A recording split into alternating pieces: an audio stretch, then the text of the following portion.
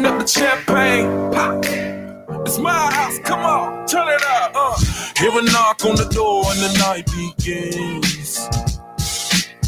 Cause we've done this before, so you come on in. Make yourself at my home, tell me where you been. Pour yourself something cold, baby, cheers to this. Sometimes you gotta stay in, and you know where I live.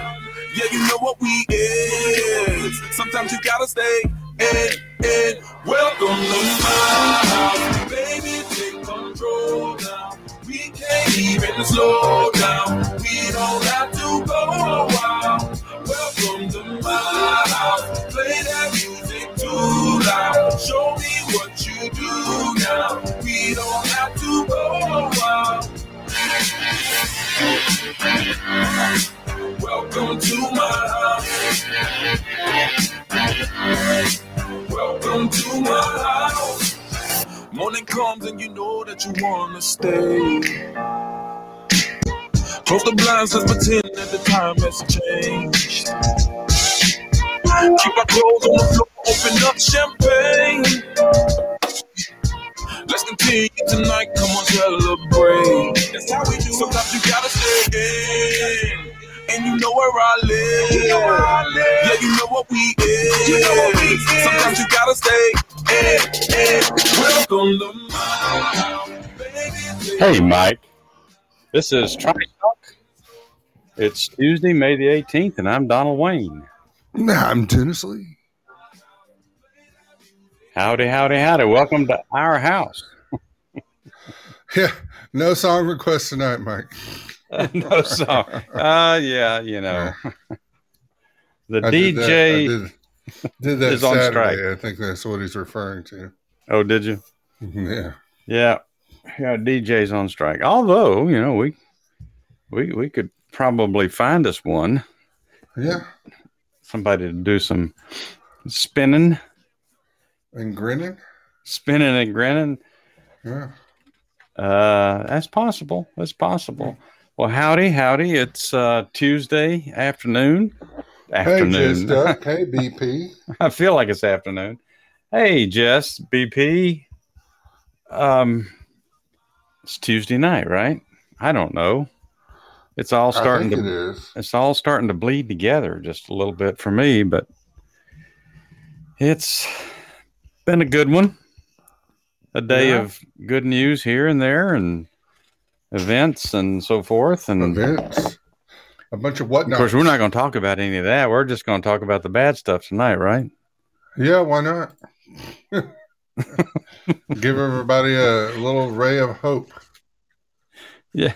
I mean, you know, tomorrow night we get to cut up and be goofy and try not to talk about anything serious, but have a few serious things to talk about tonight. I mean, it's serious, but then do you ever get the feeling that there's not many people in the in the federal government that really have a lot of common sense? Yeah, I get that.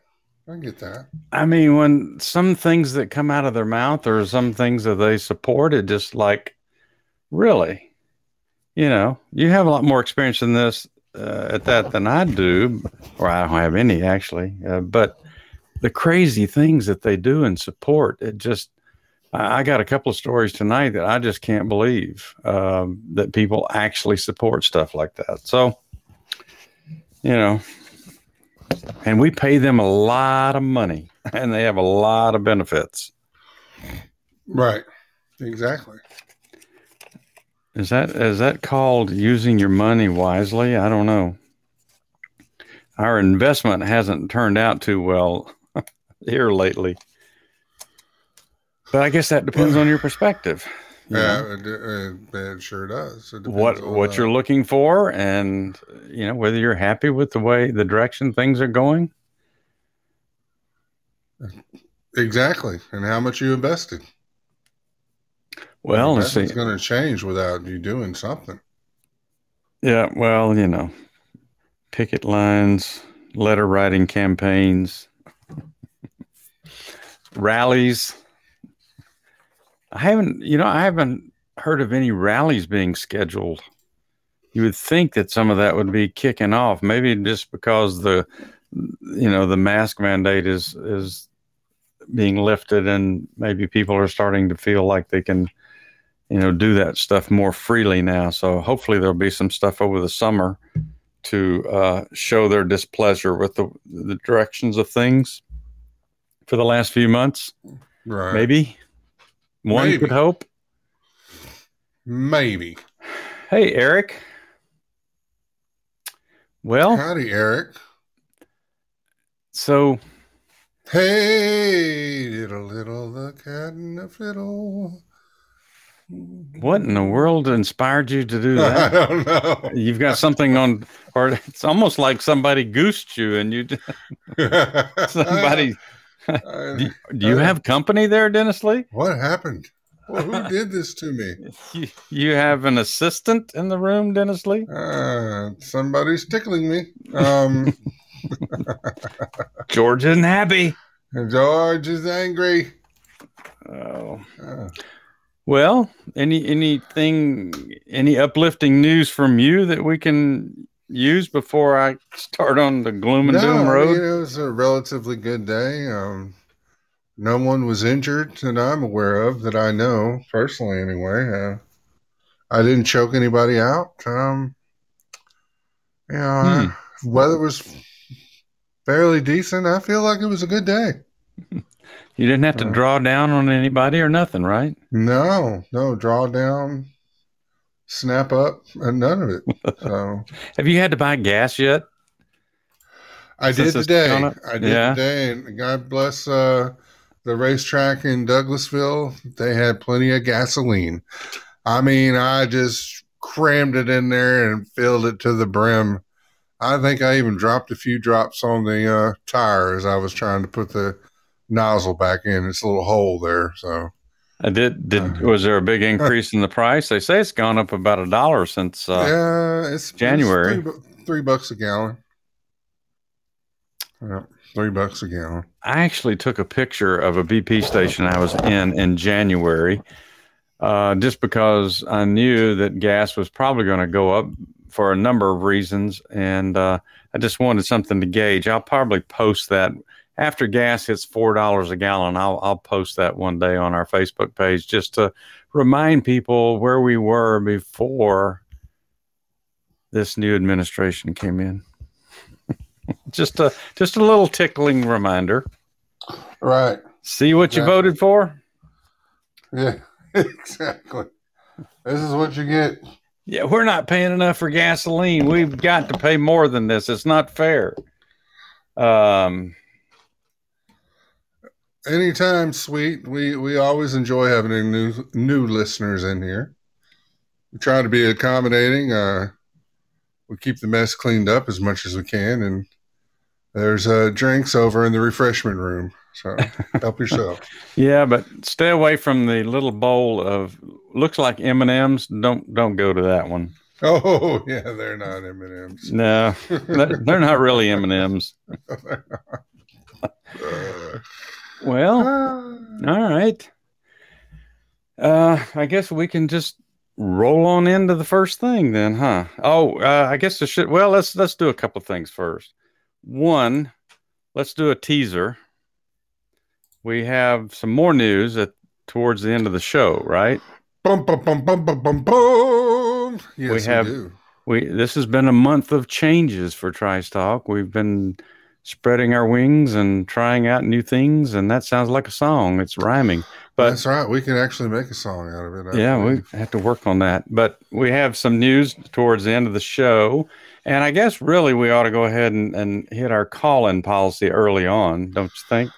Yes. The call-in policy is we like to get what you'd like to talk about in the chat, and then we'll allow you to come on into the call line, and you'll have about 3 minutes or so to chat with us until we are able to, and then we'll be able to move on with the show.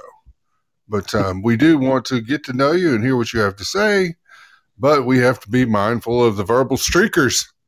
So just put in the chat what you'd like to say. And be known, if you do start to cross the line, you will be dumped. Thank you. We appreciate it. Did you mention a time limit? 3 minutes. Okay. Minutes. All right. Canada versus U.S. as far as vaccinations. You're Canadian. Oh, Donald Wayne, that sounds like an interesting conversation. Yeah, I heard something about a Canadian pastor. I saw a story about a Canadian pastor. So, well, I mean, make a call there, Dennis Lee.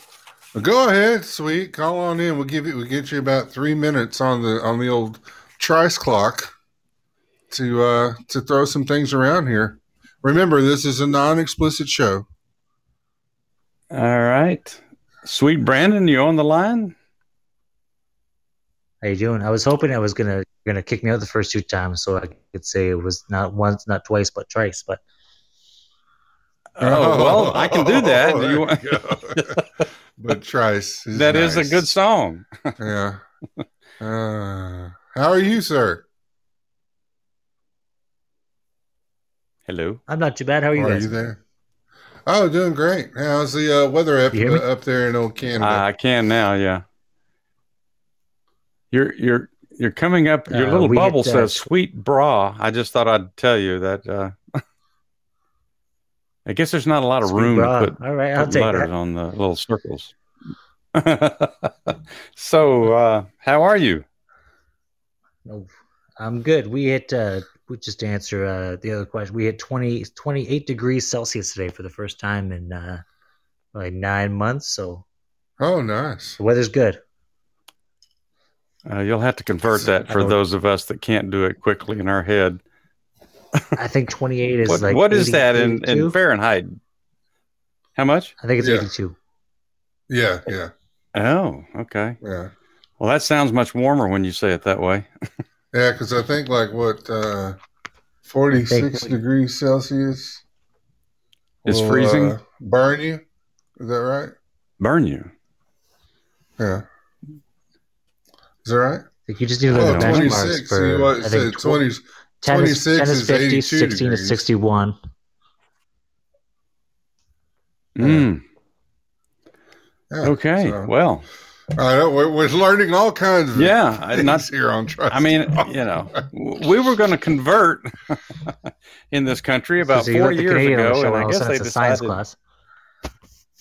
Yeah. Well, I mean, I wasn't going to convert, Donald Wayne. I don't know what you're talking about. Well, I know, but I'm not part of a commune or anything. But Americans revolted and said, "Nah, we like what we're doing." So, Oh, okay, I get you.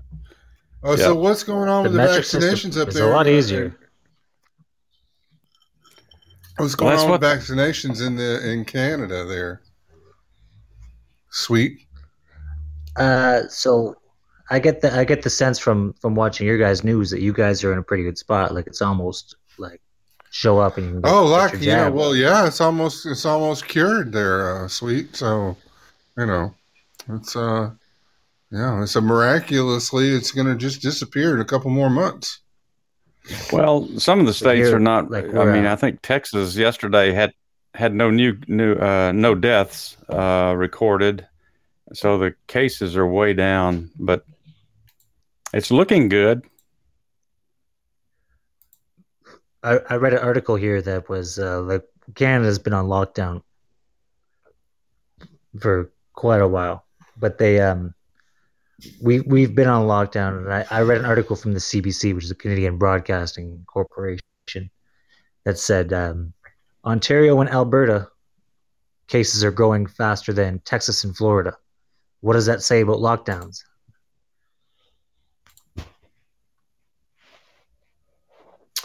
Yeah.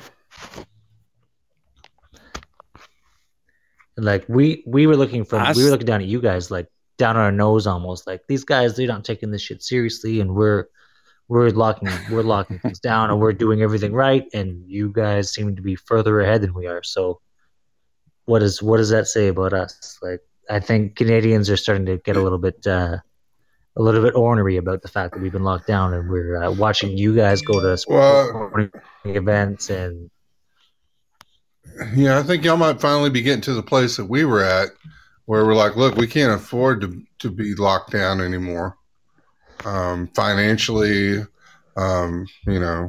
mentally, in any kind of capacity to be locked down. So I get it. I totally get it where the Canadians are coming from.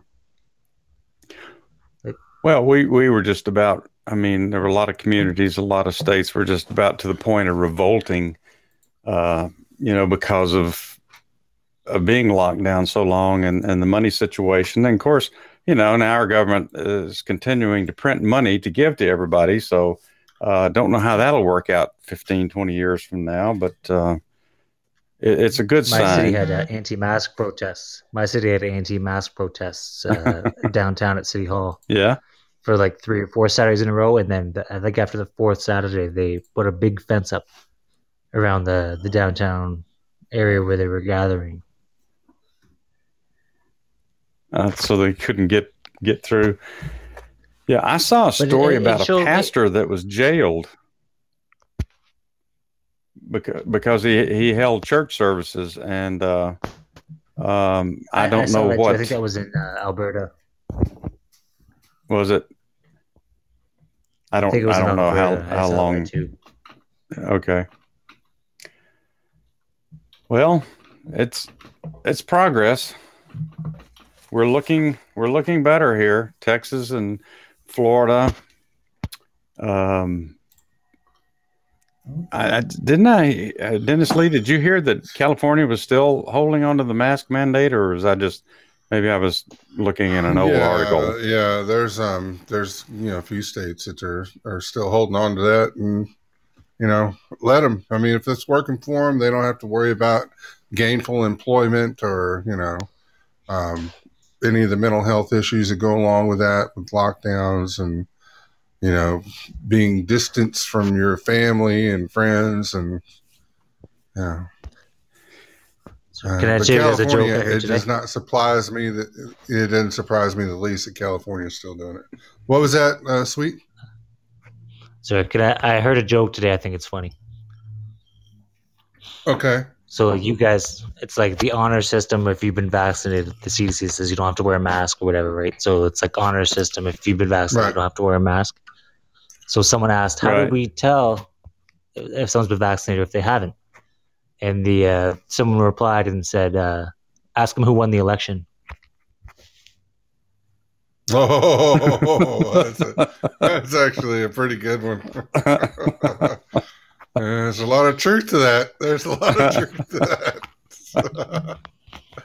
There you go. Well, you said you'd make us laugh. Good one. Yeah, I appreciate that.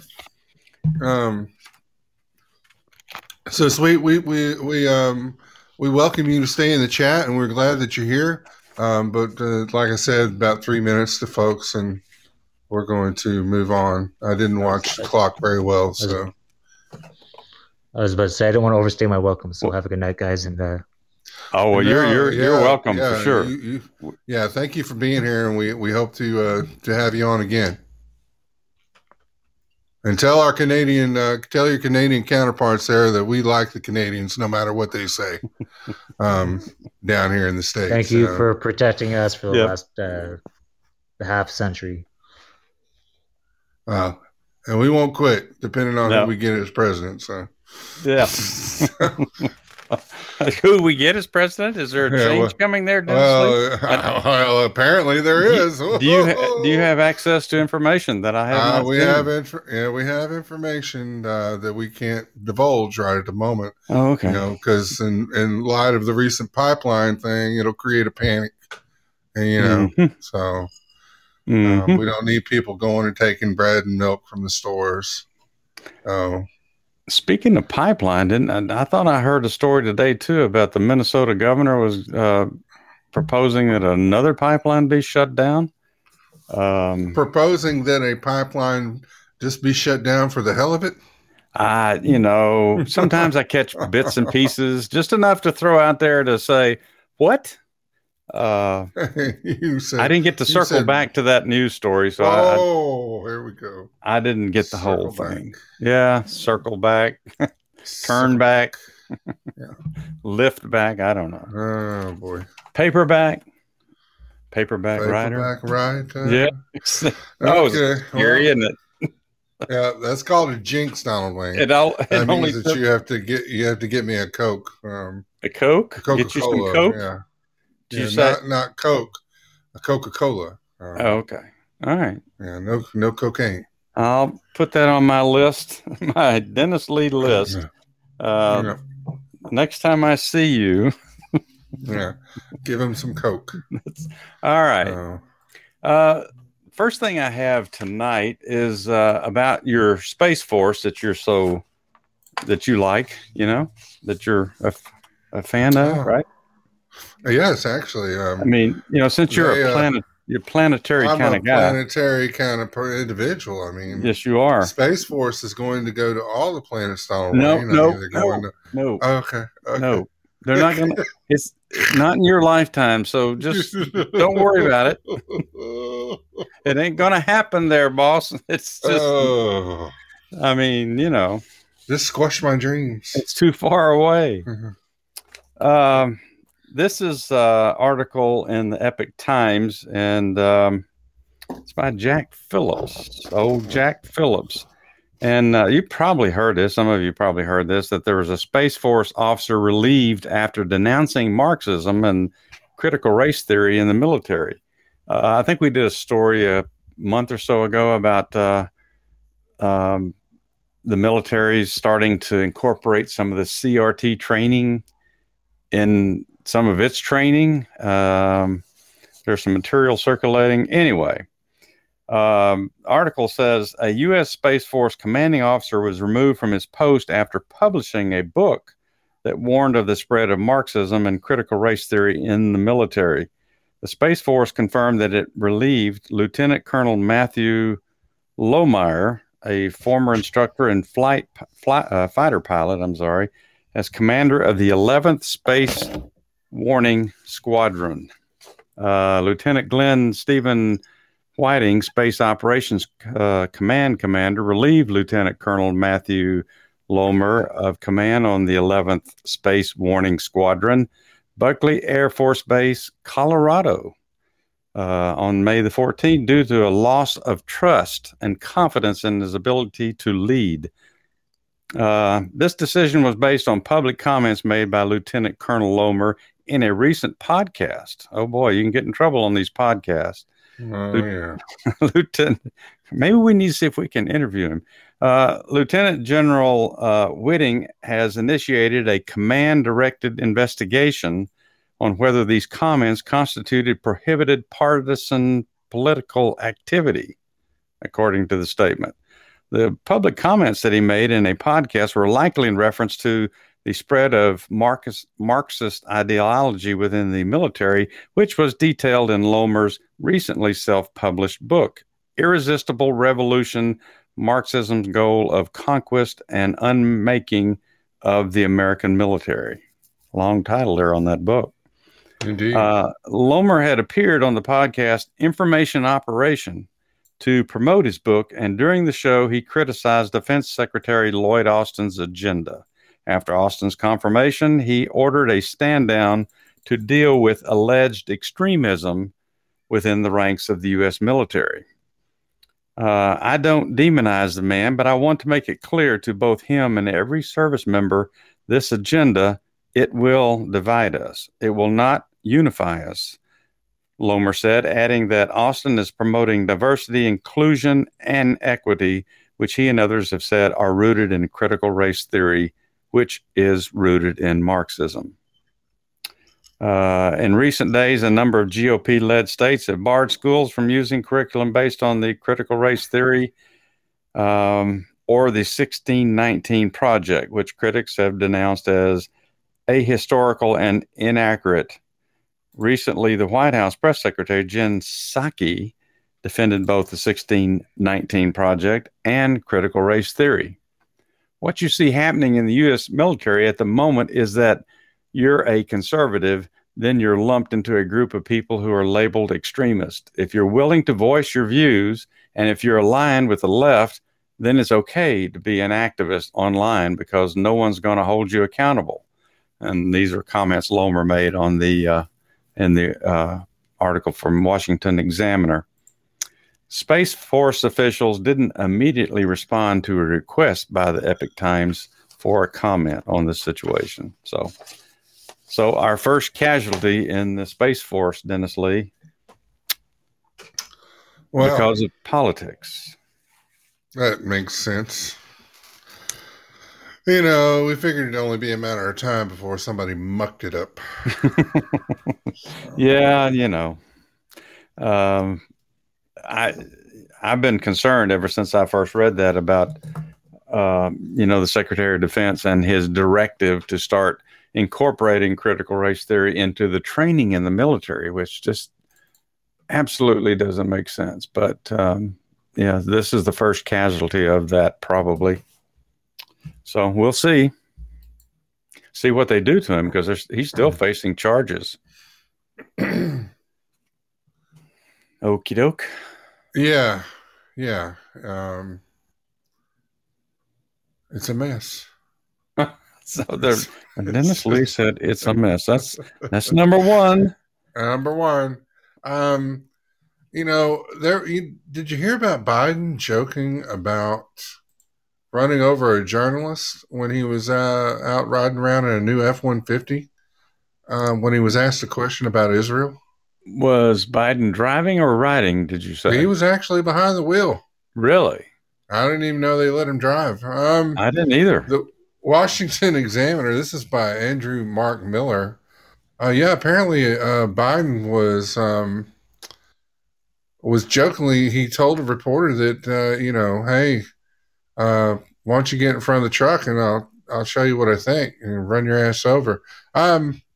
The reporter said, "Can I ask you a quick question on Israel before you drive away, since it's so important?" It was a reporter who asked the president as the president paused for a moment while he was test driving Ford's new electric F-150 on Tuesday. And it's kind of crazy looking vehicle too. So Biden replied and said, "No, you can't. Not unless you get in front of the car." And as I step on it, and then he's like, "Oh, I'm only teasing," he said. But really, get in front of the car. Well, that's kind of weird. Yeah. Biden's comment immediately drew criticism from conservatives on social media, who suggested former President Donald Trump would not be received as warmly by reporters if he'd made a similar joke. Can you imagine what would happen? It'd be a threat. It'd be considered a threat. Trump, why don't you get in front of the truck? See if I just run you over. BP doesn't like F-150s, I assume. You're a Chevy man there, or a Dodge. Oh, well, they said Joe Biden just threatened to run a reporter over with a car for wanting to ask a question about Israel. Former Nevada GOP chairwoman Amy Tarkanian tweeted, "If President Trump had done this, he would have been impeached." Jokingly or not, this rhetoric is completely unbecoming of the president. I mean, really. And it's on Twitter and they've got it recorded. You can play it back and forth and back and forth. He probably hit the gas instead of the brake. Probably. Or the Jake Tapper. Never mind. Stephen Miller said, Jake Tapper would be removing his glasses in a timely fashion and monologuing to the camera about creeping autocracy against a free press, said Stephen L. Miller.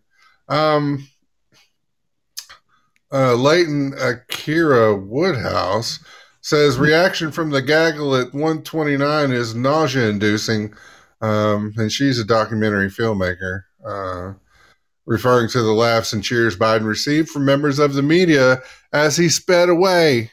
And I don't know how fast that means.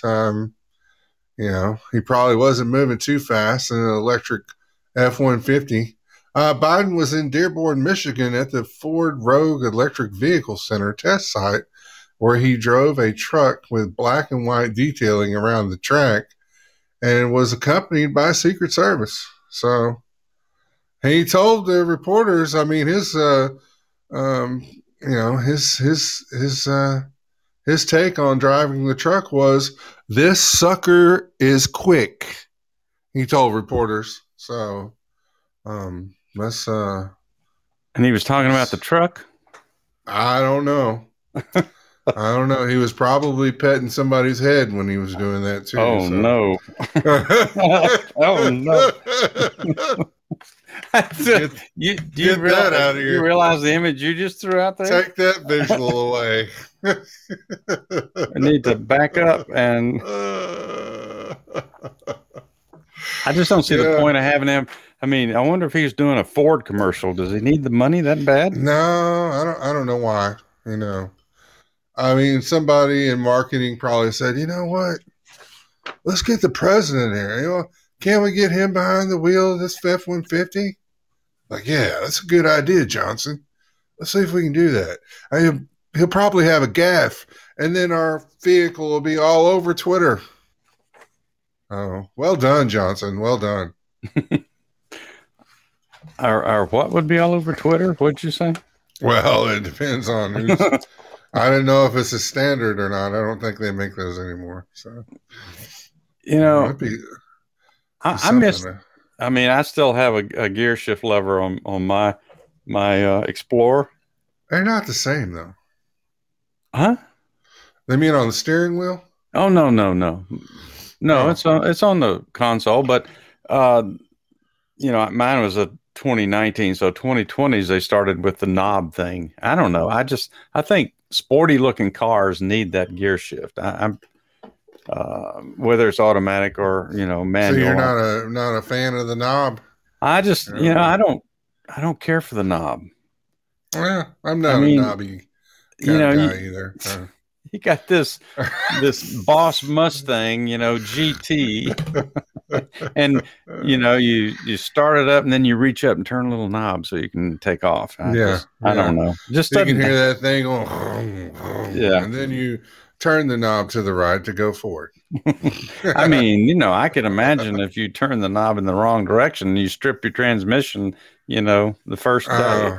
Well, you got to be careful with the knob, Donald Wayne. They just don't make it to be handled roughly these days. Yeah, well, maybe I'll just, after this one, I'll just stay with used cars. Well, the other reason I didn't want a 2020 because Ford started doing that automatic shut-off thing when you're not moving. If you're sitting in traffic, have you driven one of those yet? Yeah, we have one. It's a Lincoln, close enough. It does shut off, but you can turn the feature off. So you can use it or you don't have to use it. Oh, really? I didn't know you had an option. Yeah, you do have an option on the 2020s and 2021s.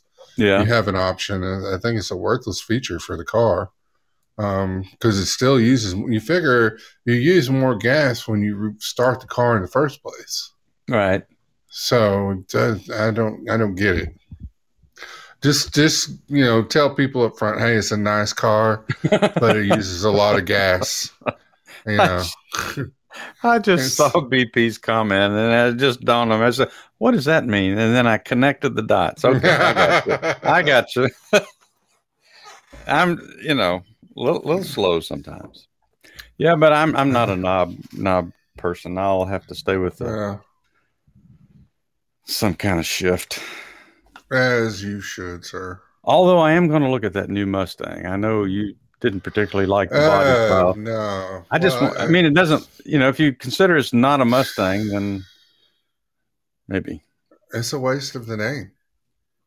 That's true. I don't know what they were doing that for. Well, like the electric Hummer and the electric, some of those, I think Jeep now has an electric model as well. I mean, are you really going to go off-roading in an electric vehicle? I mean, they're coming whether we like it or not. That's true. But they're going to be a part of our lives, and they're going to be more prominent in the next 20 years. Yeah, well, but Yep. I'll be mine idling out in the driveway. Somebody get Dad out of the car. He's in the car again. Well, I haven't had a smoker in a few years. So, one of those cars when you take off from the light, people can't see behind you for a couple of minutes. Well, we took the wheels off, so you can't go anywhere. So it's on cinder blocks. It's like a ride in an amusement park. I had a customer one time that, actually, it was the son who hired me to do work for his mother, and she was like 94, 95, and she had a real steep driveway, and she's still driving.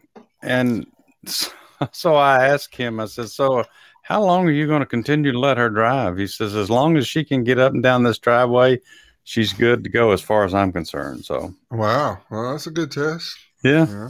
But that's an important thing to people. Oh yeah. Independence. Don't want to take away anybody's freedom. Dennis, I need you to take me to the store. Good Lord. Again? We just went. Last month. I mean, how much milk do you need? All right. My next little ditty here is just kind of a little sidebar to the DOJ. They're raising concerns about the Maricopa County audit. They can't finish this audit in Arizona because of all the lawsuits and the interference. Now they've got to stop because they're having some kind of event in the place they chose to count do the audit. But anyway, the Department of Justice has gotten into this this month. And this is another article from Epoch Times. It says DOJ raises concerns about Maricopa County election audit. The U.S. Department of Justice on May the 5th raised concerns about the security of the ballots and the potential for voter intimidation related to the ongoing 2020 election audit in Maricopa County, Arizona. Pamela Karlan, Principal Deputy Assistant Attorney General with the DOJ's Civil Rights Division, cited news reports to inquire in a letter to Arizona Senate President Karen Fann about the custody of the ballots currently under review by a group of private contractors. Karlan also complained that a portion of the audit was work that involves canvassing addresses on the ballots, so they can verify these are real addresses. But they consider that, the Department of Justice considers that voter intimidation.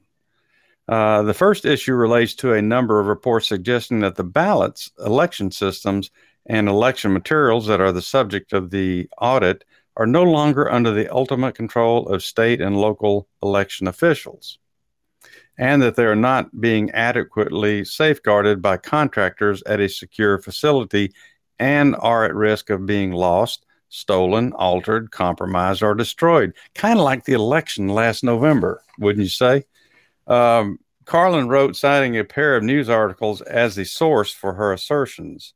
One of the articles Karlan cited claims that there were security lapses in the audit process. The only evidence the article offered were the opinions of local Democrat politicians and a security expert, both of whom formed their conclusions based on a video prepared by a local news channel.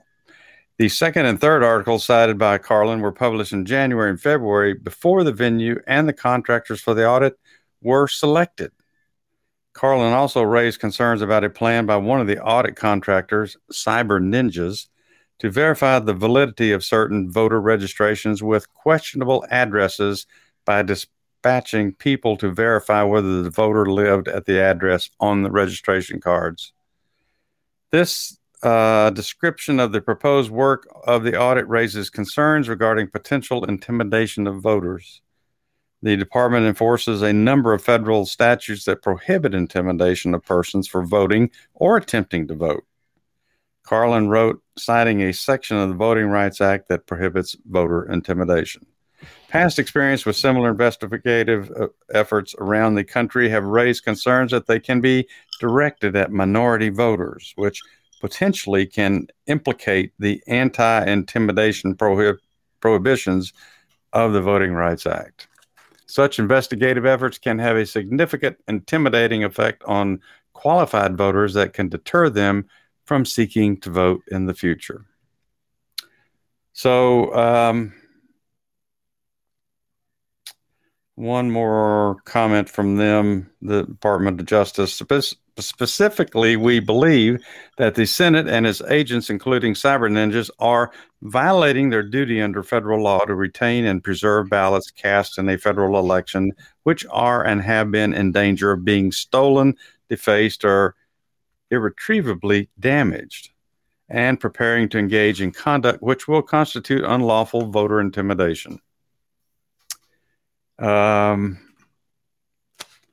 that's pretty much it. So the Department of Justice is getting involved in this as well. So like I say, they're doing everything they can to really stop this process going on in Arizona. So it'll be a miracle if they ever finish this thing. Right now, they're thinking, I think they're having to stop for 2 weeks. And then I think right now they're scheduled to be finished with that audit process by the end of June. We'll see. Things we'll be voting for another president before they'll get that finished. They'll be running political ads by then. Right. I just, I'll say it again. I just don't know why Democrats are trying so hard for this not to happen. Just let it happen if you're so confident that there was nothing wrong with those votes in that particular county. Just let it happen. And then you can say, if nothing is found, hey, that'll probably put the damper on doing anything else across the country if they come up empty-handed on this thing. Jeez. So, did you hear about there's a story out that the Colonial Pipeline hack signals electric grid may be next. I heard that. Leading to an electronic apocalypse. Who? Electronic apocalypse. I thought you said Hockalypse. Hockalypse. I think that was back in high school. So this is an article by the Washington Examiner by Paul Bedard. Said that the cyber attack shutdown of the Colonial Pipeline that delivers gas and jet fuel to the East Coast sparked new fears among experts of a broader Russian-backed assault that could darken the U.S. electric grid in just 24 hours. Wow. And this was done 7 hours ago, so not much time left. Uh-oh. You better go get candles and batteries. I've got them. Using easy-to-build electronic weapons installed in just 20 little trucks, enough attacks on little guarded grid transformers over 24 hours could turn the U.S. into a cave society of just, chest-beating Neanderthals, according to a leading electronic and cyber weapon expert. Thanks a lot, buddy. Chest-beating Neanderthals? I threw that in there. I was going to say, that's what they call the governor of Texas. Hot Lips Houlihan. There you go, BP. That's a throwback. Peter Vincent Pride lays it all out in his upcoming book, part of which was shared with Secrets following the Colonial shutdown last week. And Blackout Warfare, an experiment. Let's see, we're trying to sell a book. Pride calculated that 20 trucks armed with direct energy weapons, and manned by 40 personnel could, in 24 hours, attack 500 of 2,000 extra high voltage transformer substations in the U.S. national electric grid.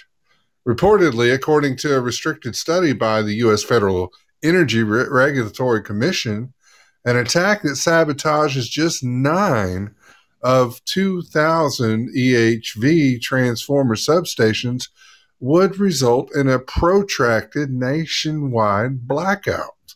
And that is just off of 9 of those out of 2,000 being attacked.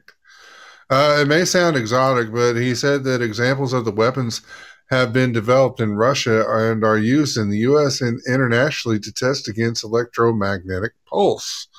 We were talking about that just the other day. You know, put those two together, a gas shortage and an EMP burst, and you're pretty much done for the summer. Yeah. He said that a House committee in 2000 hired an electrical engineer and some students to see if they could build one from off-the-shelf parts. They did, and stuck it in a Volkswagen bus. He also said that companies offer EMP suitcases that simulate an attack that can be weaponized against the grid to darken cities. Well, thanks a lot for that blueprint there, folks. In past reports, Pry and others have warned against more elaborate or nuclear electromagnetic weapons put on missiles and satellites. But low budget and easy to use non-nuclear EMP weapons are catching on, are they now? Thanks to NNEMP weapons, we have arrived at a place where the technological pillars of civilization for a major metropolitan area could be toppled by a single madman, he warned in the chapter of his book devoted to the issue. NNEMP devices like the EMP suitcase could become the dollar store version of weapons of mass destruction if turned against the national electric grid by a terrorist. A German version of the EMP suitcase weighs only 62 pounds and is easily delivered by a drone or cruise missile, he added. And versions of the weapon have been used against Americans already, he said, citing the attack on the U.S. Embassy in Cuba and a dog walker near the White House last November. I'm not sure what the hell he's talking about. Yeah, a dog walker? What? Yeah, well, I think he's talking about one of those dog walking or those robot dogs that they have. Have you seen those? Oh yeah, I've seen them. Yeah. So, add in the Russian-based hack of Colonial and Pry said the country should brace for more assaults. The Colonial pipeline hack proves the Kremlin is not bluffing, said Pry. These three seemingly unrelated stories prove that someone is preparing for World War III. So Americans should be ready for a coming electronic apocalypse. Back up your stuff into the cloud, because Lord knows the cloud will still be there once the lights come back on. But if water, food, petroleum, and other critical infrastructures collapse, then we have lost World War III, he said in a separate post about his book's findings. And it'll just be like the movie, post-apocalyptic movie, The Road, where we wander around and searching for little scraps or maybe a old remnant of a Coke. And, The Road? Yeah, The Road. Have you ever seen that with Viggo Mortensen? No. Whatever the hell his name is. I was thinking you were going to say The Road Warrior. No, but that's funny. It's funny, but it's not funny. We talked about that scenario to several people this week and last week. They shut down the grid. I mean, look at how we react to a snowstorm. Several inches of snow. We're going to be stuck in the house, no less. Right. And then how everybody reacted to the pipeline being shut down. I mean, there's still stations today that don't have gas. So let them go ahead and shut the grid down in any part of the United States. It'll be chaos. Yeah, I noticed actually Atlanta's been on Fox News National for a couple of days already this week. I think they were in Chamblee one day and maybe Dorville, checking gas stations and availability of gas there. So, we've got some national exposure. Well, welcome, Blue Rock. Welcome, Monica. Blue Rock.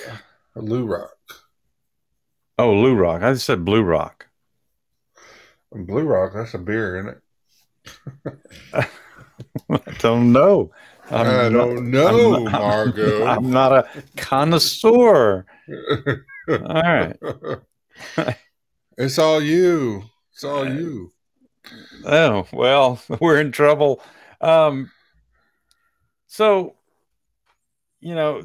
this is a story that a subject that I haven't approached before because I really haven't had anything, and I actually had this one submitted to me, and I thought about it, and with all the talk about racism and racial inequity in the country, and this story came up when I saw it, and it's like, okay, this is crazy. If these stupid people are stupid enough to do what I read into this story, it just, these are the kind of people that just really have no business being in the public domain. So this is a story from dailymail.com. And it said, the headline is value of an Indianapolis home doubles to $259,000 after black owner asks white friend to stand in for her during appraisal visit. And when I read it, I read it twice. I said, no, and I'm not saying, because I don't know. I mean, I only know my little small world in Georgia and people I know back home in Texas and stuff. And I can't say that I come across every story of stuff like this, but this one it's stupid. And I thought there are some stupid people in this country that do stupid things. All right. No. Yeah. Stupid. In this, and I feel like in this day and time, if you're still doing this kind of stupid crap, you deserve whatever kind of criticism or whatever comes your way. Misfortune. So starts out, a black homeowner in Indianapolis has filed a complaint after her home value more than doubled after she had a white friend stand in for her during her third appraisal. Carlette Duffy believed the first two appraisals she received at the beginning of the coronavirus pandemic were too low and were given based on her skin color. Her home was in the Flanner House Homes neighborhood, was appraised for $125,000 last March and April in 2020, before dropping down to $110,000 on the second appraisal. So Flanner House Homes is a historically black neighborhood listed on the National Register of Historic Places.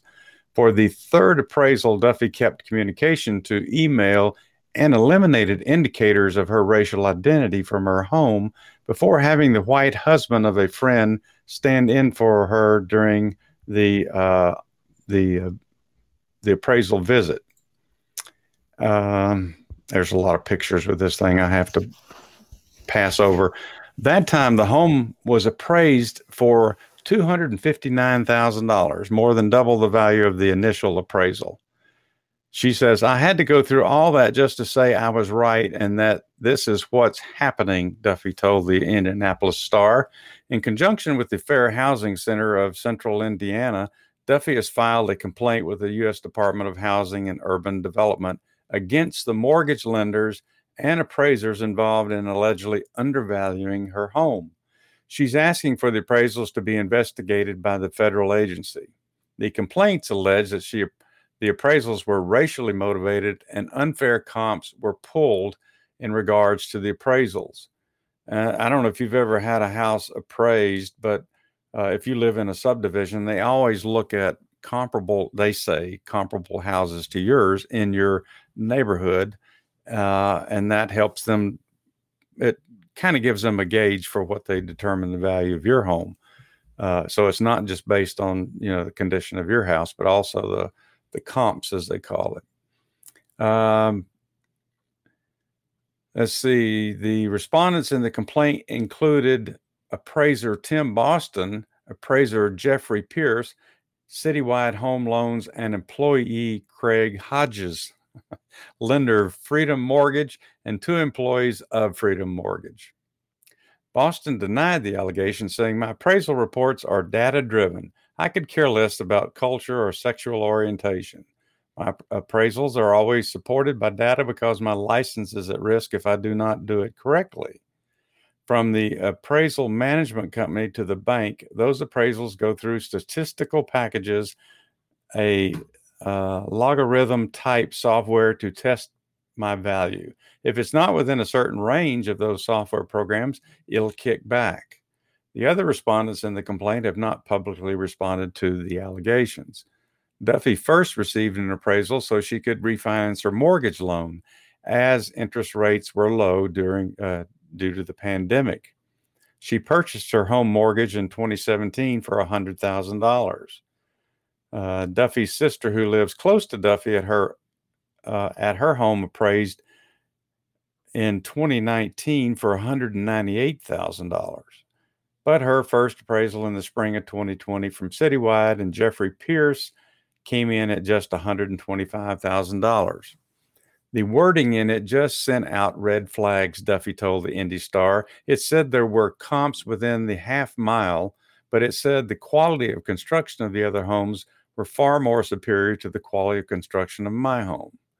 After Duffy looked at the comps herself, she chose to purchase a market analysis of her own home and give it to Citywide, which concluded the list price of her home could be $187,000. Citywide refused to budge on their appraisal, leading Duffy to turn to Freedom Mortgage to refinance her home. Between May and July of last year, Freedom Mortgage and Tim Boston of the Appraisal Network appraised her home again at an even lower value, this time of $110,000. How did I lose $15,000 in my home value, Duffy asked, without receiving a satisfactory answer. So Duffy handed over the market analysis to Boston, though Boston denies receiving additional documentation from Duffy. Throughout this, Duffy was also receiving interest rate quotes above the 3.9% rate of her current mortgage loan. I had a lot of pushback from family and friends in real estate who were like, maybe that's just the value of your home, maybe you're wrong, that there's nothing nefarious occurring here. But none of those arguments convinced me that I was wrong. I just felt like, no, something else is happening here that we're not seeing. After becoming aware of different reports regarding race and housing, Duffy gave it to another shot in October and November 2020 with an unidentified company. She did not declare her race or gender to that company. She only communicated through email and removed photos and art from the walls of her home. I staged my home to look as ethnically neutral as possible, Duffy said. On November the 4th, the white husband of her friend, who Duffy told the appraiser was her brother, stood in for Duffy, who claimed to be out of town. On November 6th, Duffy received the new $259,000 appraisal. Boston questions the redaction of the appraiser's name in the complaint and their certification, but said we should have to look at those appraisal figures to figure out why there's such a big difference. So she's filed the complaint. They're looking into it, but there's one more notation in here. According to the research from the Brookings Institute, owner-occupied homes in African-American neighborhoods are undervalued by an average of $48,000 per home, adding up to $156 billion in cumulative losses for the community nationwide.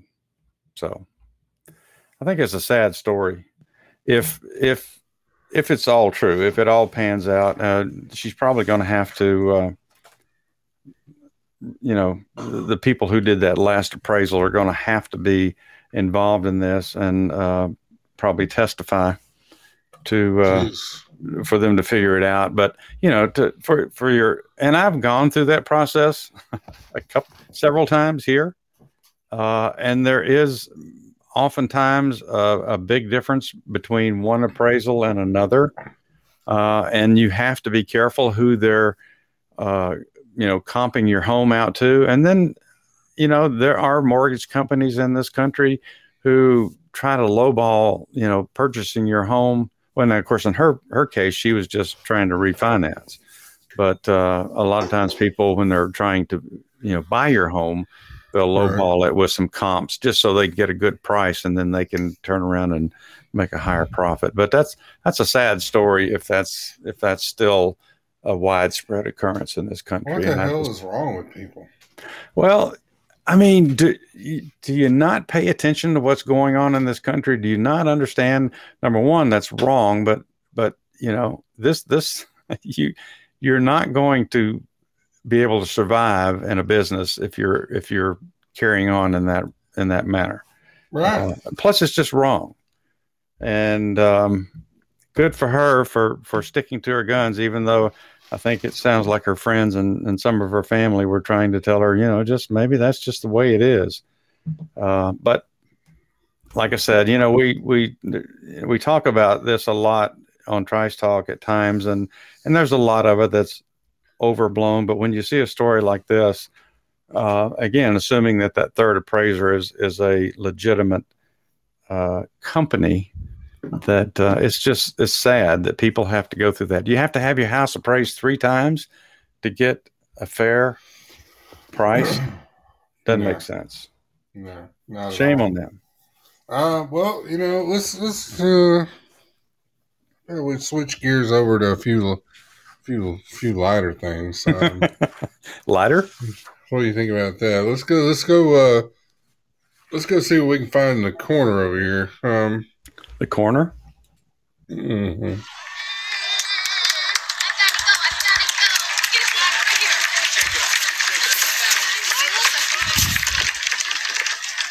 Say, Evelyn, can I ask you a question? You got a moment? Mm-hmm. Which team do you play for? Well, I'm a peach. Well, I was just wondering, because I couldn't figure out why you would throw home when we've got a 2-run lead. You let the tying run get on second, and we lost the lead because of you. Now you start using your head. That's that left that's 3 feet above your ass.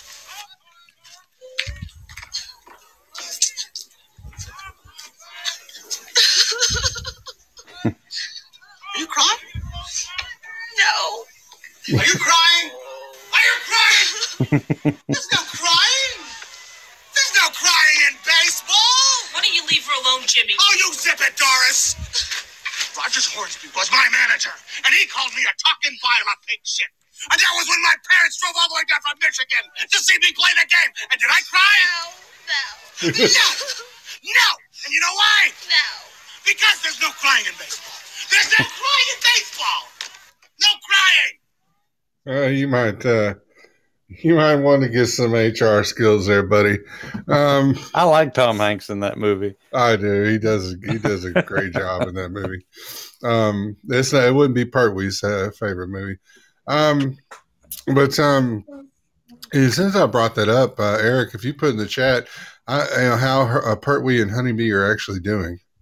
I think last we heard they were on the upside, so I'm praying that's still going that direction. It's been a couple of weeks. I think Pertwee was on Slightly's show one night. Right. That's what. Yeah. You're right. Yeah. So there's a story out of Newsweek by Courtney Broggle that a 70-pound dog was thrown into the air by a dust devil in a viral video.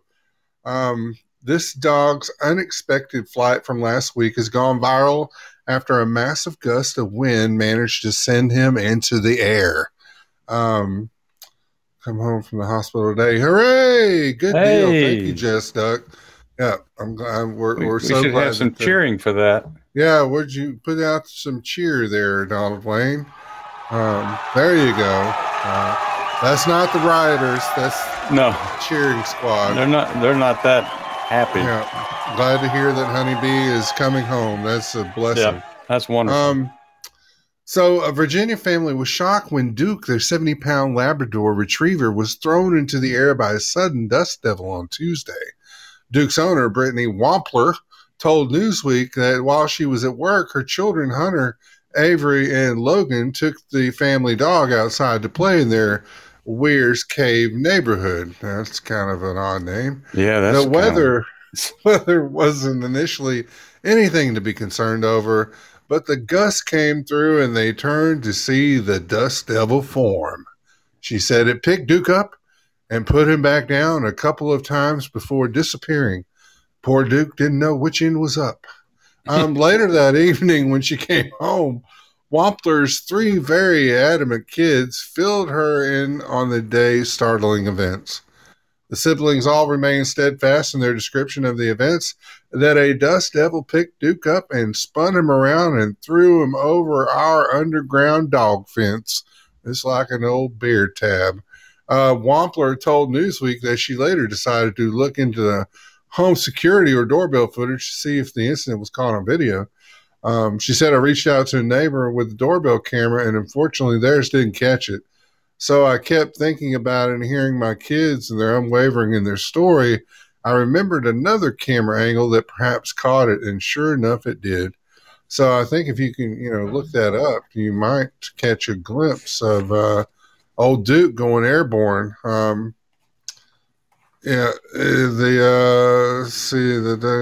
the next day, Wampler actually reached out to local meteorologists to see if a dust devil could actually pick up a dog.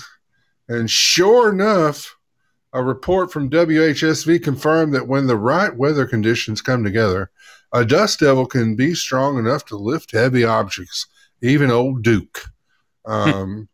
So this goes to tell you, those dust devils could be cool to look at, but don't go jumping in the middle of them. They said that Duke is a go-getter and up for adventure, but I don't think he was a fan. So, no pun intended. Those things used to scare me when I was a kid.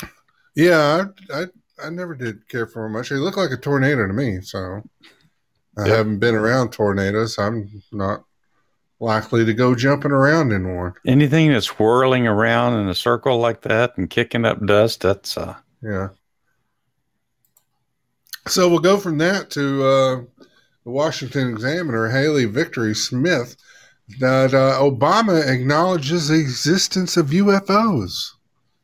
Former President Barack Obama acknowledged the existence of UFOs days after a 60-minute special featured Navy pilots and their eyewitness accounts with such objects. When it comes to aliens, I can't do his voice right. When it comes to aliens, there are some things I just can't tell you on air, Obama said during a Tuesday episode of The Late Show with James Corden. When asked if he had a theory about the origin of various unidentified flying objects seen over the years, he directly pointed at Uranus. You had to work that in, didn't you? He did. He did. He said, look, the truth is that when I came into the office, I asked, he continued, I was like, all right, is there the lab somewhere where we're keeping the alien specimens and spaceships or whatnot? They did a little bit of research and the answer was no. So, but what is true, and I'm actually being serious here, is that there's footage and records of objects in the skies that we don't know exactly what they are, the former president said. In Sunday's 60-minute special, Navy pilots detailed their accounts of witnessing UFOs that appeared to be aircraft. So he says, so as we're looking at this, her backseater says, hey, Skipper, do you, and about that guy, I said, dude, that, obviously this is a bunch of rambling. It doesn't make any sense. So I'm going to skip down. So says, I'm not a UFO guy, he said. There's definitely something. No, that's more of the, you know what? Watch the 60 Minutes episode and you can get all this drabble that they're going back and forth with. Last year, a video shot in 2004 and 2 shot in 2015 that all appear to show UFOs flying at high speeds were released by the Navy. The videos also showed the UFOs performing impressive aerial maneuvers. Maybe it was the Blue Devils, and just some, with some funny lights around the aircraft. But that's Obama's admitted to it. Everybody's jumping on the UFO bandwagon there, Donald Wayne. Yes, they are. Who knows what'll come out next about planets. Well, it doesn't surprise me. Obama would come out about the aliens. Yeah, I mean, hey, he's the first one I expect to be talking about Uranus. Actually, So, actually, I wonder. I'm wondering if our president is an alien. Maybe that would I think explain I, some I, things. I think he's what they call an old gray. So, in the Watch it. UFO world, no, the UFO world. Watch it. The last one in the corner is there's an Australia's oldest man says eating chicken brains is his secret to long life, and this is out of Newsweek by Annabelle Dolliner. Dexter Kruger on Monday became the oldest Australian man on record at a whopping 111 years and 124 days old. To mark the occasion, he shared some of his tips for longevity with the Australian Broadcasting Corporation. Hailing from the town of Roma in the Queensland outback, Kruger is a former veterinary surgeon, a poet, an author, a cattle tipper. A cattle farmer. He said, I live very close to nature. And I ate mostly what I grew in the garden or the orchard or the farm. Sound like he might have been hitting a little bit of the old glaucoma. He credits the simplicity of his lifestyle as one factor in his long life. It's because I do things differently, he said. The supercentenarian, who was born January 13th, 1910, Kruger was raised by German immigrants before, hiding out in people's dreams and slashing them about. According to 7 News, and he started in the cattle industry at an early age. He says, when I was 7 years old, my father gave me a heifer calf, and I've been in the cattle business ever since, he told the news outlet. For those trying to emulate his success, Kruger offers one piece of guidance. Eat good food. According to ABC News, he explained, people do eat too much. They eat themselves into the grave. In a similar vein, Kruger told news outlet that chicken brains are a dish that he enjoys on a weekly basis. Chicken brains have a head, and in that, he said, chickens have a head, and in that are some brains, and they are delicious little things. It sounds like he's trying to rhyme there. He told ABC News, there's only one bite. So, I mean, that's going to be a lot of chicken heads to make a meal. I can't imagine there's anything to chew. He may just suck them out like crawfish. I don't know. Oh, like oysters? Some fava beans. Fava beans. Kruger's 74-year-old son, Greg, backed up these claims, noting that Kruger's diet is key.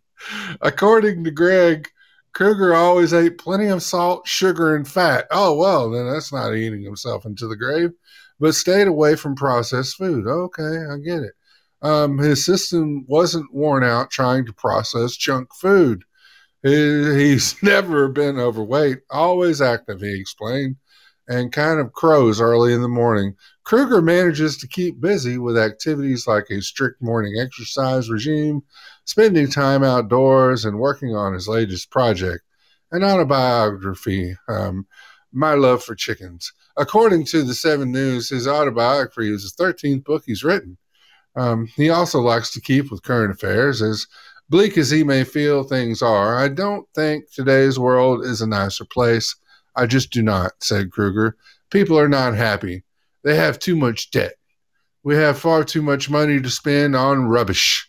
He added that life was much more relaxed before we got all this computerized technology and hubbubbery. I just threw in hubbubbery because I like that word. Reflecting on his past, he had ABC News about his wife, Gladys, whom he called the love of his life. I didn't have to go chasing after females. I had a girl who wanted me, and it wasn't very long before I realized that this was the girl for me, he said. We're out in the bush. There was no way you could take Gladys out to the movies or take her out for dinner, so I visited her in her home. Out in the bush. So now, however, Kruger has his sights set on a new goal, to become Australia's oldest person ever. He has only a couple of years to go. The title is currently held by Christina Koch, who was 114 years old and 148 days old when she died in 2002, according to ABC News. Kruger added that he'd like to live until he finds it too difficult to live. As he told 7 News, it has been and will continue to be a great honor to be the oldest man ever to be in Australia. Well, God bless you and Godspeed there, Mr. Kruger. That's an amazing accomplishment. Yeah, I hope he beats old Cock. That's going to be a big honor for him. Did you say how old his wife was? I actually been dead for a long time. She died. I'm sorry. Yeah, he's outlived everybody. I was waiting for you to say that his wife was like 30 or something like that. I thought that was going to be a punchline. Oh, no, it's not scandalous. I mean, they're living out in the bush, Donald Wayne. I don't think there's a whole lot to. Well, isn't about 2/3 of Australia the bush? I mean, I don't know. I don't mean that in a bad way. I've never been to the bush. I don't know. I mean, just go there looking, one day. looking on the map. Well, and that's all we got for this edition of The Corner, Donald Wayne. And why is it so hot in Australia? They're so close to Antarctica. I mean, wouldn't you think that would have an effect? Well, what threw me off with Australia is those spiders that actually stand on their back legs and come at you like they're going to whoop your ass. No. Like spider monkeys? Yeah, it's not happening. All hopped up on Mountain Dew. No. And I'm with you, Just Duck. I don't want to either. You've outlived everybody. I've said this before. When people say, the older you get, they say, well, how long would you like to live? And that line continues to move as the older you get. You may not realize that now, but, that's assuming that you're in good health. And as long as your faculties are in order. As long as somebody's not taking care of me, right. You're stuck with me. So. Oh, no, Donald Wayne. Okay. Well, thanks for those. You took us away from seriousness. Well, anytime I can, throw the bush out your way, that's what we'll do here. Yeah. Okay. I'm not going to say what just almost came out of my mouth. So I'm going to take us back to something that's not so nice. Here we go. This is actually something that almost puts a foot in your territory. Oh, well. Not talking about your planet either, but okay. This was another story that was sent to us from a listener, and it's a longer article than I'm going to use here because there's a lot to it, but I'm going to hit a lot of the high points. It starts out and you think, man, what is this about? And then you start getting into it, and then you start thinking of the ramifications. So let me go into this story. The title, let's see, what is it from? It's from a site called LouRockwell.com. Never seen it before, but again, it was sent to me. So, and it's written by F. William Engdahl. But it's titled, Why Are Gates at the Pentagon? Why are gates? Yeah, that's why are gates? MR ducks. And the Pentagon releasing GMO mosquitoes in the Florida Keys. Have you seen that story? I have not, but I'm intrigued now. Okay. You know what GMO is, right? I do. Yes, I do. Genetically modified. Mm-hmm. Okay.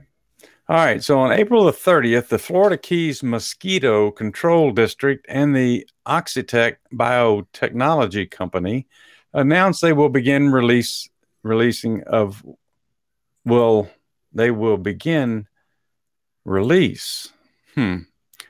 will ultimately be some 750 million genetically manipulated or gene edited Aedes Aegypti mosquitoes. And That's not good. I'm just guessing I'm pronouncing that. That's close. Using the CRISPR gene editing technology, and they don't really explain what that acronym is. So, but the Aedes aegypti makes up only about 4% of the mosquito population in the Keys. And I've been thinking about wanting to go. I've always wanted to go to Key West, but after seeing this article, I may change my mind. The release is bitterly opposed by residents and environmental groups who demand a referendum in last year's election ballot, but which the Mosquito Control Board curiously refused.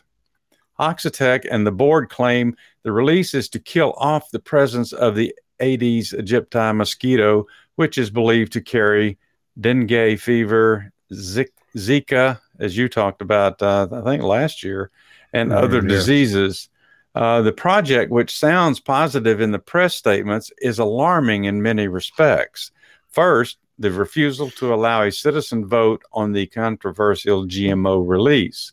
Second, there exists no cost-benefit analysis of the risk virus benefits of releasing millions of mosquitoes whose genetic traits are mutating in often unpredictable ways. Is it worth the risk that an ever more robust variety of a mosquito will mutate from the project? No one can say. Traditional mosquito control techniques have worked well up until now.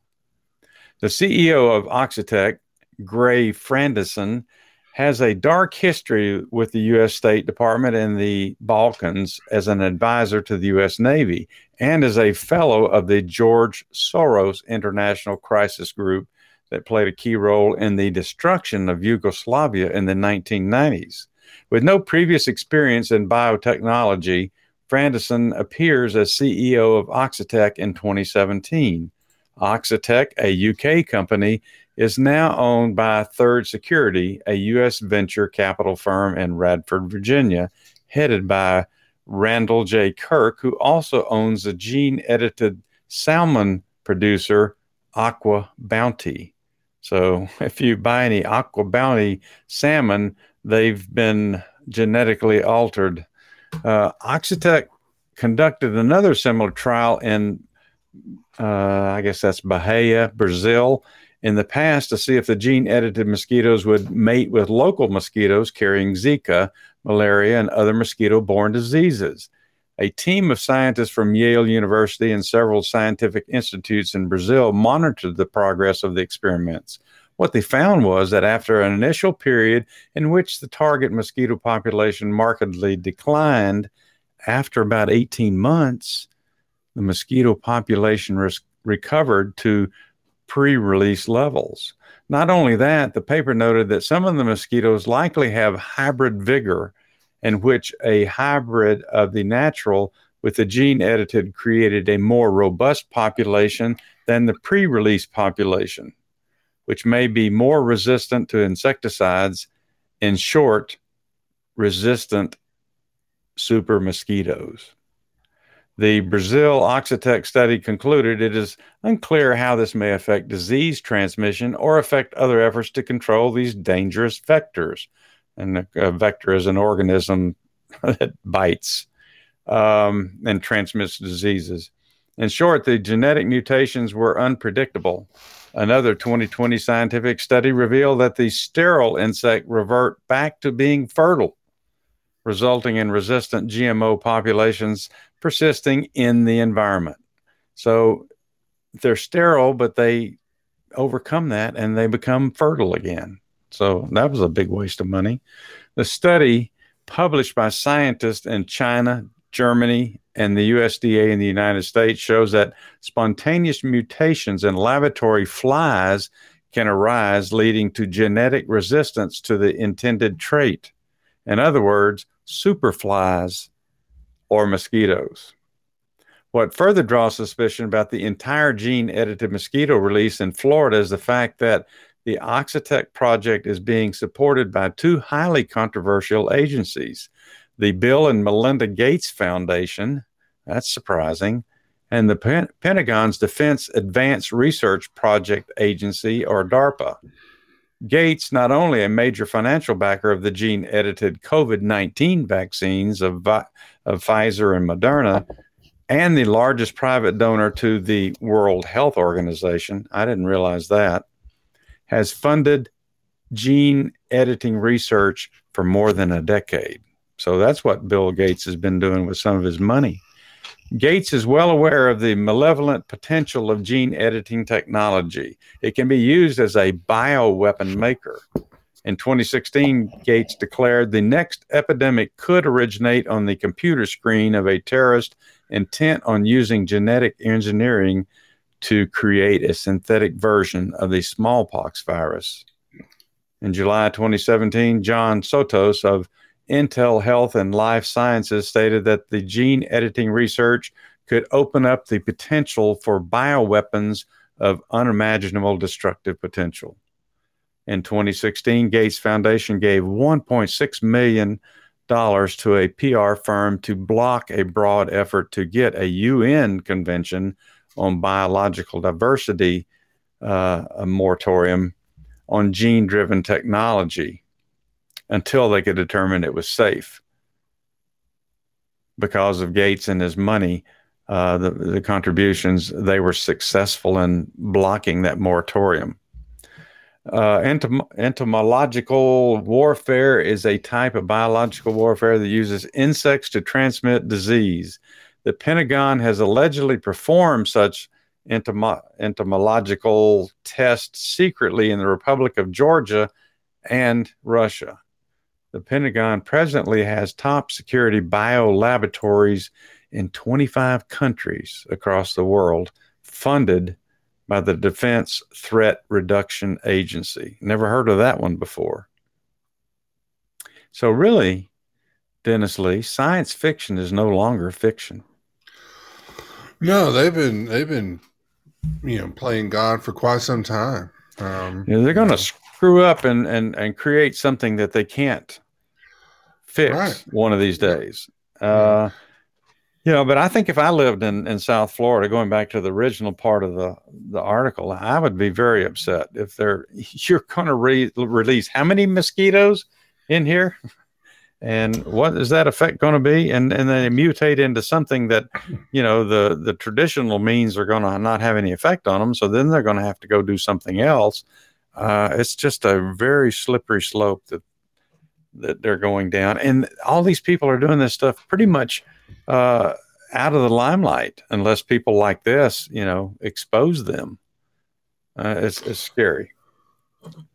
And it's can you imagine what would happen? What could potentially happen if you were bitten? I know, with one of these mosquitoes. Well, they're going to bite people down there, right? So you might want to delay any trips to South Florida this year. It's not likely to happen anyway. So. What's that? Oh, the trip? Yeah. No. I haven't seen well, here's another one for Just Duck. A Washington Examiner, Haley Victory Smith, has an article out that a Colorado squirrel tests positive for the plague.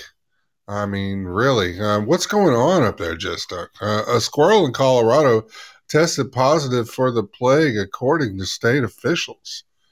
The animal was found to have the illness in El Paso County last week, according to the Colorado Department of Public Health and Environment. And officials said they wanted to remind residents that it's not uncommon for the plague to be present this time of year. So just get over it. Simple precautions can keep the risk of transmission to humans very low, said a news release from the agency. Don't play with the squirrels. Cases of the plague have previously been reported among Colorado's wild rodents, particularly during the summer months. Yeah, that's what they're saying, Just like prairie dogs, those cute little things. Don't bring them in the house. Cases of the plague have previously been reported among Colorado's wild rodents, particularly during the summer months. Plague has been present in Colorado since at least the 1940s, and cases in wild rodents in the state are reported they're reported in most years now, don't you know? Dr. Jennifer House, state public health veterinarian, said in his statement. I love that. That is the new word, Donald Wayne. Can we put that on the Webster shelf? R-E-P-O-T-E-D? Reported. While we see most plague activity during the summer, the disease can be found in rodents year-round and sometimes spills over into other wildlife species, as well as domestic cats and dogs. So, you know, if the dogs and cats are out there playing with infected rodents, and they could pass it along. Last summer, animals in Adams, Broomfield, and Jefferson counties tested positive for the plague. So basically, a citizen reported it and said that they had seen other dead squirrels in the area over the last couple of weeks, and that's why our department ended up working to test the squirrel. Ashley Sever, public affairs manager at Jefferson County Public Health, told Washington Examiner in July after another squirrel tested positive. So humans may be infected with the plague through bites from infected fleas, by the cough from an infected animal, or by direct contact, through a bite or such, or with blood or tissues of infected animals. So, for those that are inclined to hunt squirrel and eat them, you might want to lay off of that for a while. At least during the summer months. The county warned in an advisory at the time, adding, pet owners who suspect their pets are ill should consult a veterinarian. All pet owners who live close to wild animal populations, such as prairie dog colonies or other known wildlife habitats, should consult their veterinarian about flea control for their pets to help prevent the transfer of fleas to humans and negate the, contracting the plague and suffering the Black Death. So, you wouldn't want to get it. So let's try to keep the keep them on a leash, should we? Which plague is this we're talking about? I mean, I was waiting the plague. For you to... the plague. The plague? Well, there was plague. The bubonic plague. Now I can't think of the other I think plague. it's the bubonic plague, actually. Okay. Yeah. Did I say bubonic? Blueberry plague. Did I say? Sure. I don't know. Bubonic. That was on the internet. Not everything on the internet is true. Being from Texas, I never saw a prairie dog except at the zoo. Well, it's been reported that I've seen prairie dogs when I lived in Wyoming. Oh, okay. Prairie dogs. Well, yeah. Well, that's about all they have in Wyoming. Little did I know that you could get the plague from them. So I'm glad I didn't go out there, prairie dog. Keep one in my room or something. We have lots of chipmunks here in Georgia. I don't know if they carry the plague. They're too quick. Yeah, plague can't catch up with them. They dart in and out, avoiding the hawks. Yeah. Well, okay. I thought y'all might enjoy that. Another public service message from your friends at Trash Talk. Have you noticed that most of the stories that we do about Colorado are negative? I'm sorry, Jessica. I don't intend for it to be that way. I mean, California and Colorado, when do we ever say anything nice about? I mean, except lots of nice things about Colorado. Colorado's a beautiful state, but yeah, it is very beautiful. I don't know. And the inhabitants are very nice. And just some of the furry ones carry the plague. And they're very mellow people, especially now. Yes, very, very. Yeah, I think the squirrel's name that tested positive was Alvin. Alvin. I'll look into that, BP, but I think that may be. So. Okay. Well, if my last little ditty here is about California. Imagine that. Mm. And if you're in California, this may be good news. If you're college bound, this is from the Epic Times as well by Ivan Pinchikov. You pinch off Indeed. something, pinch off Yeah, cog. pinch a loaf. Pinch. Surely somebody would change their name if that's what it was. The title is University of California System will no longer consider SAT or ACT scores for admissions. So you can be an idiot and still get into the University of California. Oh, wow. You won't. Just if you graduated from high school, you don't have to take these tests, or they don't use them. Well, now this was make sure that we're clear. Not everybody who did not graduate from high school. Some of them are geniuses that just didn't move on any further. So, well, that's true. Some people quit in the 7th grade and that's right, gone on to do wonderful things. But in the context of I mean, when I was in high school, we had to take the SAT, and it was rather grueling for some of us, but, I'm sure other people pass it with flying colors. But this story says the 9 campuses of the University of California system will no longer consider standardized testing scores as part of the admissions process beginning this fall. The change is the result of a legal settlement of a lawsuit brought by groups that claim that the traditional SAT and ACT tests are, guess it, can you say it? You know what I'm going to say? Say it. Racist. Those tests are racist. Under the settlement, the university, which enrolled some 225,000 undergraduate students, said it won't consider SAT or ACT scores sent along with admissions applications until 2025. The university further stated that it had no current plan to consider the scores after 2025. So why even put 2025 in there? The settlement specifies that the university can still use the SAT and ACT scores to determine course placement after the students are accepted, but the 9 campuses will no longer use the test scores to determine how to award scholarships.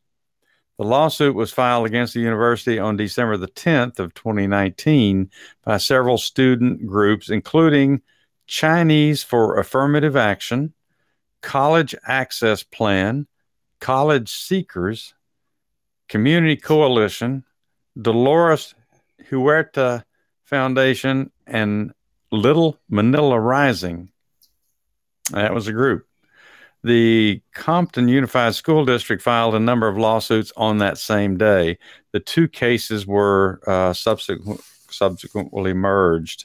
The original complaints claim that SAT and ACT tests serve as a metric of wealth and race rather than a predictor of college success. The mere presence of the discriminatory metric of SAT and ACT scores in the UC admissions process precludes admission officers from according proper weight to meaningful criteria, such as academic achievement and personal qualities, and requires them instead to consider criteria that act as a proxy for wealth and race, thus concentrate privilege on UC campuses. On August the 31st, 2020, we're just, the later it gets, the worse. The Supreme Court of the state of California, County of Alameda, ordered the university to stop using the test results for admissions or scholarship decisions while the lawsuit was pending. So they haven't been able to use it for over a year, almost a year. The university appealed the decision, and the appeal remains unresolved. As part of the settlement, the University of California system will pay $1.25 million in attorney fees to the lawyers who represented the plaintiffs. Well, some lawyers are happy. College Board, the developer of the SAT test and ACT, both told the Epoch Times that the racial disparities in test scores aren't a function of the test themselves. Good Lord. It's a family showdown. Okay. I need a little water here. I'm sorry. Jeez. Mr. Producer, Mercy. let's go ahead and put that word up there in the Webster's as well. Where was I? Aren't a function of the tests themselves, but rather a symptom of broader educational issues. Oh, gosh. The SAT itself is not a racist instrument. Every question is rigorously reviewed for evidence of bias, and any question that could favor one group over another is discarded. College Board told the Epoch Times, today's SAT is an achievement test that measures what is taught in school and what students need to know to be prepared for college. Performance differences across groups of students reflect an unequal K through 12 system. That's why the SAT should be considered in the context of where students live and go to school. And an SAT score should never be a veto on a student. As always, we support institutional autonomy to make the difficult decisions that ultimately benefit individual systems, schools, and their students. ACT told the Epoch Times, that said, we work diligently to ensure the ACT is not biased against any group of students, and research consistently shows that test scores are a valid predictor of college success overall, and in particular for students from underserved backgrounds. Current score gaps between groups are unacceptable. Though these gaps are not caused by the test, ACT is committed to joining forces with those who seek transformative change to achieve equitable learning outcomes for all students. SAT and ACT scores have been a mainstay for college admissions for decades. Opponents of the test used for admissions argue that students of certain races score lower on average than other races. Proponents say standardized tests offer an equal playing field since all students take the same test. So basically they're saying the problem is not in the test. The problem is what the students are learning in K through 12. So might be just a little easier to get into college in California here, as of now. Well, anybody thinking about going there to register because everybody's moving out of California. Well, yeah, that's true, and unfortunately, they're moving to Texas. Well, be careful with your functional BP. You mentioned the Space Force earlier, and I was a little worried, but it was a different article. So CBS News, as I hate to use them, but William Harwood wrote an article that Space Force launches a missile warning satellite. So Space Force has been very active in the news. A United Launch Alliance Atlas V rocket blasted off from Cape Canaveral on Tuesday, boosting $1 million missile early warning satellite into orbit to scan the Earth below for a telltale heat generated by a threatening rocket launch. Once operational after tests and checkout, the new satellite will join 4 other space-based infrared systems, or the SBIRS. Oh, that sounds deadly. Spacecraft already in orbit 22,300 miles above the equator that uses telescopes and state-of-the-art infrared sensors to provide early warning of unusual heat signatures. Well, make sure to point that thing in the right direction. The need for SBIRS systems has never been more critical, said Tom McCormick, Love Your Spices, Vice President of Satellite Builder Lockheed Martin's Overhead Persistent Infrared Missions Division. That's a long one. The threat of ballistic missile technology is spreading around the world. Adversaries who we once held at geographic arm's length now tout their development of this technology. For early missile warning, SBIRS infrared detection capabilities serve as a tip of the spear, if you will, or a bell ringer, or we used to call a humdinger, that a launch has occurred and something is coming.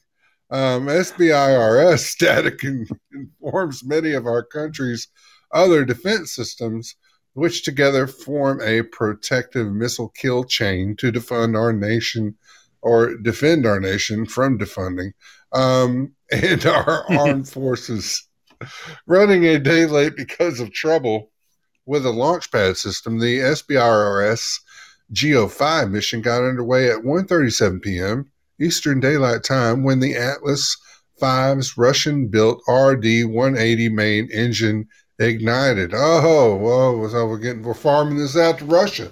That's great. And this was followed by 2 strap-on solid fuel boosters. You know what a booster is, Donald Wayne? Well, not in that context. Yeah, well, you got to strap those bad boys on.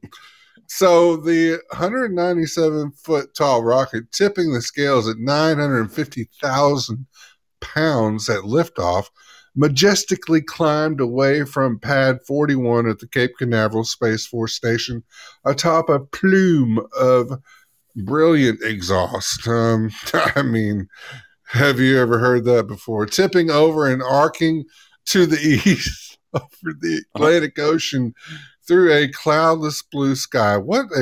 Just paints a vivid picture there. Kudos to him. It was the second launch from the Cape Canaveral Space Force Station under the auspices of Space Launch Delta 45, formerly the 45th Space Wing, as the transition from Air Force to Space Force continues. About 43 minutes after liftoff, 2 firings of the Aerojet Rocketdyne engine powering the Atlas V's Centaur's second stage, the SBIRS GEO-5 satellite was released from its strappings to fly on its own and be free in an initially elliptical orbit with a high point of about 21,800 miles and a low point of 565 miles. Over several weeks, the onboard thrusters will be used to circularize the orbit at an altitude of 22,300 miles above the equator, putting the satellite in a geosynchronous orbit where spacecraft take 24 hours to complete one trip around the planet and thus remain positioned over the same region. I think they can do that in 5 hours around Uranus. But the SBIRS GEO-5 satellite is the first military spacecraft built around Lockheed Martin's modernized LM-21 chassis, an in-house project to provide greater resiliency and cyber hardening. That sounds a little dirty there, boys. You might want to get a different description. Enhanced spacecraft power, propulsion, and electronics, McCormick said. Great nutmeg. The SBIRS system incorporates data from the older Defense Support Program, or the DSP, early warning satellites along with standalone infrared sensors mounted on other classified military satellites in lower elliptical orbits. He said, look, listen, missiles as they fly create a heat signature. And certainly our adversaries are moving to make that heat signature smaller and smaller. And we are moving to maintain a capability to detect those as we move forward. Colonel Dennis Bythewood said, then director of the remote sensing systems at Los Angeles Air Force Base, told reporters, the missile warning constellation comprised of both the Defense Support Program and the SBIRS satellites provides that initial warning to our nation's leaders. So whether there's be an actual launch or a false indication of a launch, the missile warning architecture is there to provide the true data that allows us to understand what actually happened. Well, God bless you, man. And thank you for your service. So, yeah, that's the old Space Force launch. All kinds of stuff with Space Force here lately. Yeah, it's getting all kinds of attention. Yeah, lots of money for a strap-on rocket. I mean, geez, why don't you get some zip ties? I want to see how many times you can use that phrase. I'm going to try and use in it a sentence. You left out thrust. Oh, yeah. Just wait till football season, folks. Oh, yes. We're just. I can't wait. It's I can't terrible during football season. But we can be commentators Did for you a see game. that? Oh boy, did you see that penetration there, Mike? I mean, my goodness. Jeez. All righty then. Well, we made we've it. got about We we made got it. about 10 and a half minutes left here on the old ticker. If you want to do the stuff, and then maybe we can stuff. squeeze in that one little Oh yeah. tidbit. Okay. Just to get you put you in the mood. Oh, I like it. Okay, so Breathe. Listen to the sound of my voice sucking all the air out of the room. Close your eyes. No, it's not a kitten. It's the roughness of not a kitten. Is that what you said? the roughness of my unshaven face. Listen. Okay, so now we have 9.5 minutes. Oh my gosh. Yes, if you're of a mind to Twitter us, I wish you would. And do that at Trice Talk WG Moon. Let us know how you like this calming effect that we've added here at the end. And then, if you want to give us suggestions about shows you'd like to hear us or hear us do, or music you'd like to have us play, or just send us a picture of your latest activities, do that at TriceTalk69pts at gmail.com. And remember to keep it as clean as you can. I see trouble.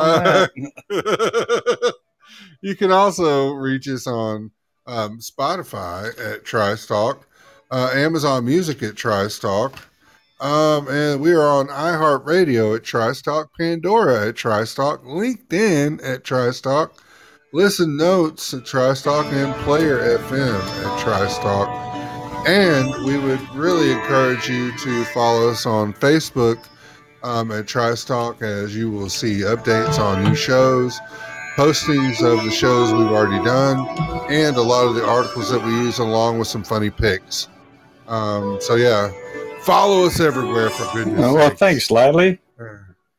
Thank you, Slightly. All right. That's so my spiel. Maybe we shouldn't do the whole thing. Maybe we should just give a little tip of the iceberg. Yeah, how about we just say, let's say, how about Thursday's show is being moved to Friday? Oh, don't you know? For a special edition of Trice Talk. Oh, a Thursday, Friday swap for a special edition, you say, Donald Wayne? Of Trice Talk. Oh, my. Yeah. Oh, my. What could there be? You got those sumo uniforms? Outfit? Well, I mean, I've only got the piece that I can't show. Okay. Well, so I think they call it a candy wrapper. So what you're saying is we'll have the remainder of this information will be released tomorrow, Donald Wayne? Yes, on Wacky Wednesday, we'll talk about more details of what's going to happen on Friday. Wow, Friday. El Gato, you came in just in time. You can be a part of the secret release party tomorrow on Wacky Wednesday. Yeah. What could it be? A new goat for the high grass in the backyard? You have high grass? Yes. Or your grass is high. I don't know. I've got Colorado grass. This isn't Colorado. This is not Rocky Mountain High. We just, but yeah. Boy. So we'll give the full details tomorrow night on Wacky Wednesday. But just keep in mind, Thursday's going to be moved to Friday just this week, and we'll be doing something special on Friday. Something very special. It won't involve any violence or no animals have been hurt about the planning for what we're going to do. So yes. Yep. Just put that out there. All right. So let me throw the. Let's see. Did you finish everything? I don't even know where we're at now. I mean, who am I? Okay. Yeah, no, I did actually. You did? Okay. All right. Well, we appreciate everybody joining us tonight, and yes, look forward to maybe y'all slipping in here tomorrow night and find out what's going to happen to the Trice Talk boys. Boys. Boy, who are you calling boys? Yeah, that'll the full exposure tomorrow night, right? That's right. Yeah, this is a full release party. I'll let you do the full exposure, and I'll just stand there and giggle. Oh boy! So the closing thought for tonight is from Eleanor Roosevelt. She said, "In the long run, we shape our lives, and we shape ourselves. The process never ends until we die. And the choices we make are ultimately our own responsibility." And that's from Lady Eleanor. All right. Very good. So, Dennis Lee, did you have anything to add to that while I switch over from this meditation music that we're listening to? Look, we love y'all. We appreciate you. We're here every Sunday, Tuesday, Wednesday, and Thursday at 9:30 p.m. in the Eastern Time Zone. And, except for this Friday. Thursday, Friday swap. But, and then Tall Tales is coming up with a new schedule, and I'll get back to you soon on that. But we appreciate you. We love you, and we couldn't do it without you. Thank you so much for being here. Yes, thanks for being with us tonight. All right, Dennis Lee. I guess if you want to grab that switch. I'm going to grab the lights. Y'all have a good night now. Stay safe, everybody. Please don't make any sudden moves. You don't know the half of the abuse. All my friends are heathens, take it slow. Wait for them to ask you who you know. Please don't make any sudden moves. You don't know the half of the abuse. Welcome to the room of people who have rooms of people that they love one day docked away. Just because we check the guns at the door doesn't mean our brains will change from hand grenades. You'll never know the psychopath sitting next to you. You'll never know the murderer sitting next to you. You think I'd get here sitting next to you. But after all I've said, please don't forget. All my friends are heathens, take it slow. Wait for them to ask you who you know. Please don't make any sudden moves. You don't know the half of the abuse. We don't deal with outsiders very well. They say newcomers have a certain smell. Yeah, trust issues not to mention. They say they can smell your intentions. You'll have another freak show sitting next to you. You'll have some weird people sitting next to you. You think I did not get here sitting next to you. But after all I've said, please don't forget. Watch it. Watch it.